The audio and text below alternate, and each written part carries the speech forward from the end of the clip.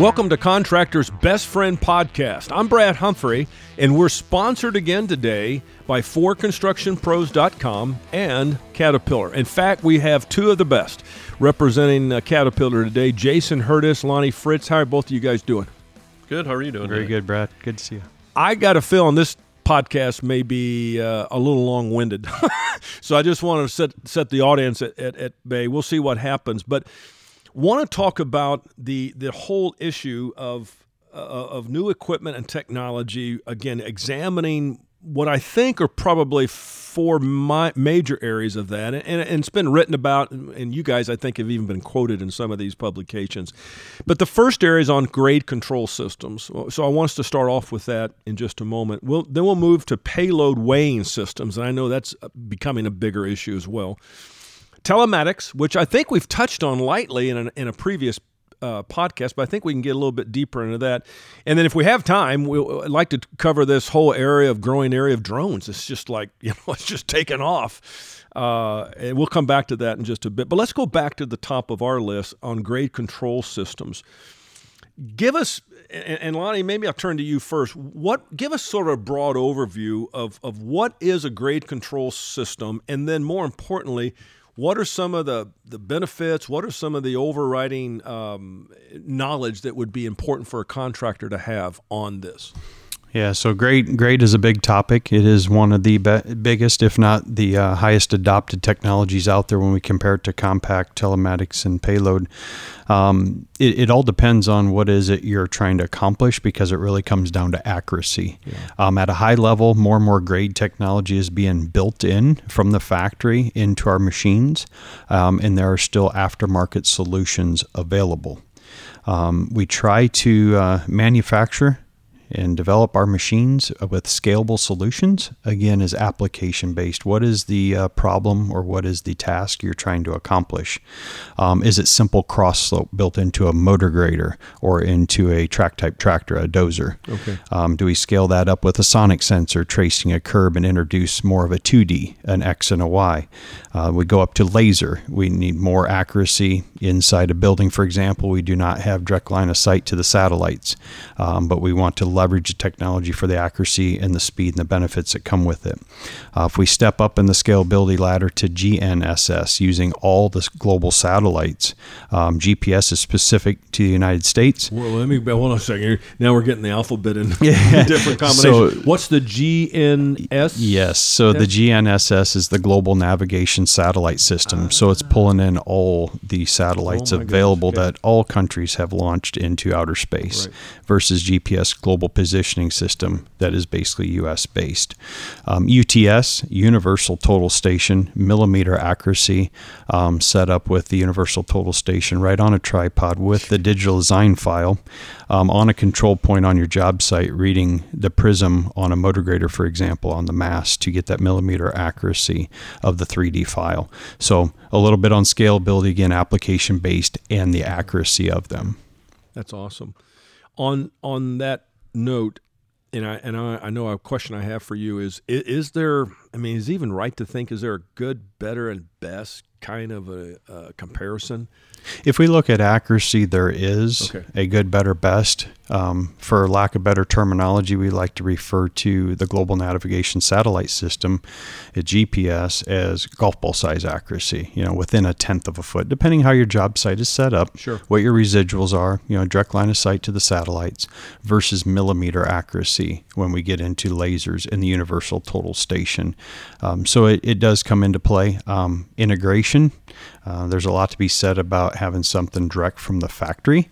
However, we do provide what we call ARO, AccuGrade Ready options out of the factory for those aftermarket plug-and-play solutions. Yeah, let's stop right there, because that's the second time you've used the term aftermarket. And I'm familiar with aftermarket in the car industry, right? I remember as a kid buying a 65 Mustang and, aftermarket products that made it go faster and sound bigger anyway. Give me some options. Give me some examples of aftermarket purchases that might be considered? So that affects what you're going to pay for the first price on buying the equipment, right? Yes. Okay. So if you want that new shiny machine out of the Caterpillar factory, you choose to put, for example, Trimble. If you want to leverage our partner in Trimble with all their great grade control products, you can simply take maybe your grade control system you already have on a machine maybe you're getting ready to trade in. Use the AccuGrade Ready option on your new machine, take those components off and plug and play them on the new machine. So when we say aftermarket, those are any of those systems that are available to the industry outside of that machine purchase from Caterpillar coming out of our factory. So the aftermarket, like it is in the auto industry, a lot of the times the aftermarket products are made by other That is correct. manufacturers. Okay, I just wanted to make sure of that. What about the maintenance, the preventative maintenance on what consideration should we have for grade control systems? Because just the nature of the business itself is a lot of movement, right? Yeah. That's so the idea. Yeah, and grade control used to be some very risky, a lot more risky in maintaining it, keeping it in operational, good operational status. Primarily being when we had the mast-mounted systems out on a dozer blade, for example, with the cables going back to the radiator area and chunks of material coming over the blade and snapping those cables. Unfortunately, I remember those days. I had one of those. Likewise, I had picked a few pieces of rock out. Yeah, I had some pile climbers myself. Yeah. With the integration now and moving components around, putting antennas on top of cabs, making more and more integration, tucking those components out of harm's way. A lot of that risk has been taken away from what we used to know as aftermarket and integrated systems of the past. Well, it's a foregone conclusion that if you buy a new piece of equipment, I mean, if you spent that much money, you better maintain it. And one of the questions I've had, and I don't know that we've actually talked about this in the past, we created PM schedules for all of our equipment at one point. This was years ago. We didn't have the technology we have here today, didn't have the computer use and that kind of stuff, but we did create manually, we created those charts. And we tried to hold to that knowing that if we didn't, it was sooner or later, the bad things are going to start happening to you. I know you guys give good recommended PM schedules, whether it's lube changes, belt changes, yada yada yada. Is it smart just to follow that, or do you find that some contractors will in fact still superimpose their own schedule onto equipment? And really, I mean, Jason, that fits with your equipment. You guys are involved. You're involved. Yeah, I think more and more people are following the quote unquote book, if you will. Yeah. There are some that are a little bit more sophisticated that will deviate from the book. For example, they'll track fuel consumption to determine, there goes one of your piece of equipment right now, by the way. If you're wondering what that noise was. Live here on the job site. Yeah, we're live here on the job site, that's right. So they'll track fuel consumption or idle time and actually correlate that to number of working hours to say, well, yeah, I did run 500 hours, but I idled 20% of that, so I can go another 20% longer before I do that PM. Okay.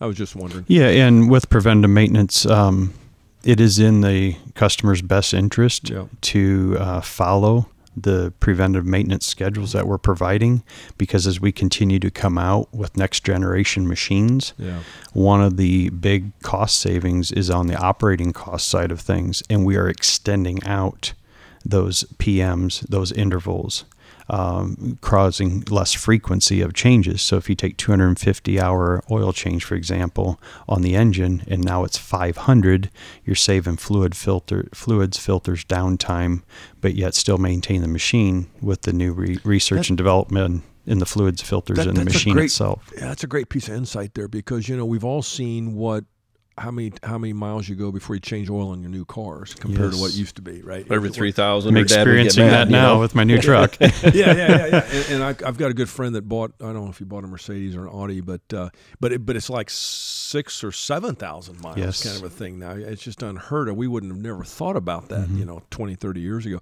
So we are seeing that same comparison in equipment, right? Yep, absolutely. Yep. And the equipment is harder run. I mean, it wears. Guys are just a little harder on that than they would be their own car, probably. And not recommended to let your guard down. Right. The industry term is SOS. Continue to do your oil sampling and leverage your dealership there with the labs they have on site, or even the Caterpillar labs, as you go through your equipment management solutions. Wow, that's awesome. This may be a 3-part series the way this is going, because we're getting some good information here. I know we've talked about training in another podcast. And by the way, those of you who are listening, if this is the first podcast you've heard, you've got to go and get signed up to get these things. We've got some other podcasts, and we spent a lot of time on another podcast on education. Can we give just a short review as it relates to grade control systems? Is the training any more difficult than any other piece of equipment?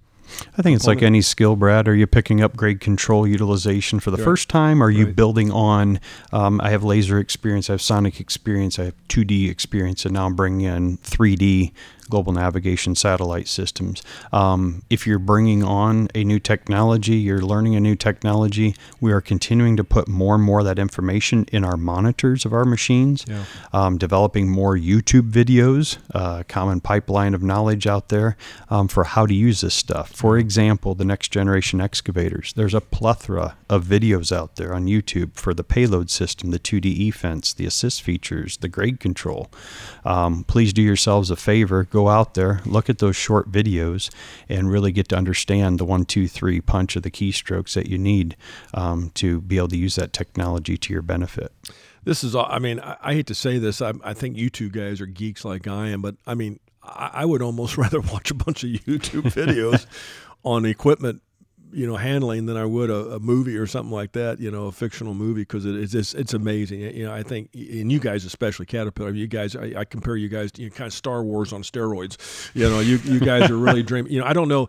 I know you have an underground, like Area 51, have an underground research facility with those guys that have long stringy gray hair, right? Tell me you got some of those guys. They don't get out very often either. Yeah, we keep them tucked away. Yeah, I figured you did. This is going so well. I tell you what I'd like to do, if I can make a suggestion, let's take a break here real quick, because we don't want to run over time with that. And let's come back in just a moment, and let's pick up, because I really would like for us to get into the payload weighing systems and the telematics, and that may take us very much of another podcast. Hey, folks, thanks for listening. Again, if you haven't signed up for any of our podcasts, please do that. Go through, forconstructionpros.com, and we're just wanting to get information out to you. And maybe it's the people that work for you that need it, but thank you for listening. We'll come right back with a second phase of this, examining very important components to new equipment and technology. Thank you for listening.